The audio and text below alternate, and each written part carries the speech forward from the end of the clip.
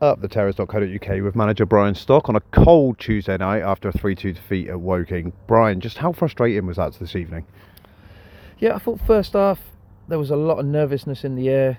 I felt our body language was a little bit negative, and it took a while to get into the game. And I felt at half time it gave us an opportunity to change one or two things. Formation, we brought Tom Blair on, who I thought was excellent. Second half really gave us that injection of pace and that thrust going forward. And even though we went 2-0 down and then even 3-1, the players kept on going, never give up, and almost practically controlled the whole of the second half. And when you look at the desire and the attitude and everything that you want in a performance, that was certainly evident in the second half, and on another day we would have probably got something out of the game.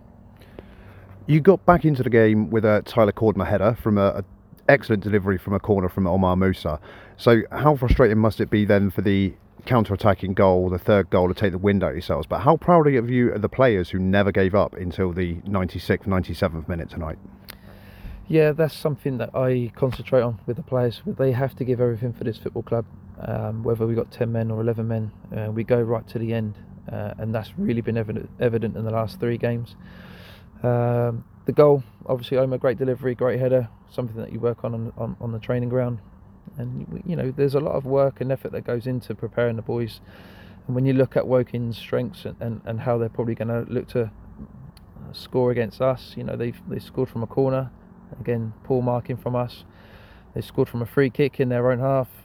We've not defended that properly, and the third goal's led from a goal kick where we're not set up as well. So from 3 restarts, it's disappointing when it's something that we've concentrated on in training. I sensed a little bit of bittiness and frustration with the referee this evening from a few of your players and yourself, in fact, a couple of times on the touchline. I know you're not one for criticising officials, but is it frustrating when decisions don't go your way? There were a fair few tonight. Yeah, I was really frustrated, and sometimes you have to bite your lip. Quite a lot of the times, a lot of our objections were ignored. I felt that they gave them very cheap free kicks, and I felt that we weren't rewarded with many. And I think the reaction from all the supporters here tonight, when he did actually eventually give us a free kick, summed up his performance. And like you say, I'm not one for criticising referees, but I felt that he had a poor game today. Just a quick word on Tom Blair. You mentioned him earlier. You thought he was excellent tonight. He came on at half time. Was that a tactical change, and did you think it would drive us up the pitch a little bit quicker? Yeah, I felt we needed one more body up top. We went to a back 3. I thought Tom Blair come on, really gave us that injection of pace out wide and carried the ball forward for us. I thought there's some good performances in midfield from Omar, Robbo and Josh McCoy. And when you look at trying to control a game of football, I think there was everything in that second half performance that you probably want to see. The lads have not been accustomed to going to a back 3 as much this season, but it's something that I like to look to play.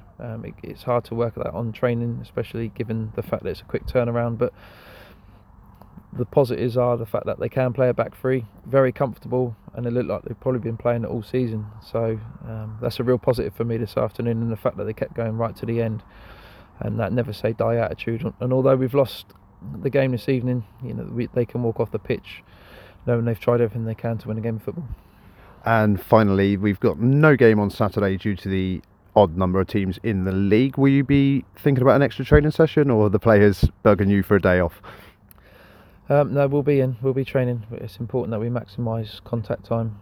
It's at a premium as it is at the moment, so we'll train Thursday, we'll train Saturday. What that training session will look like, we will decide over the next sort of 24 hours, but the lads will be in.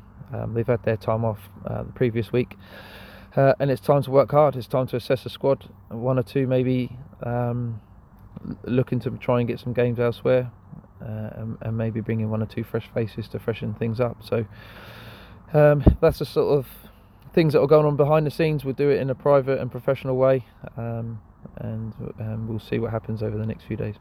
Brian, thank you very much. Cheers, Ben. Thank you.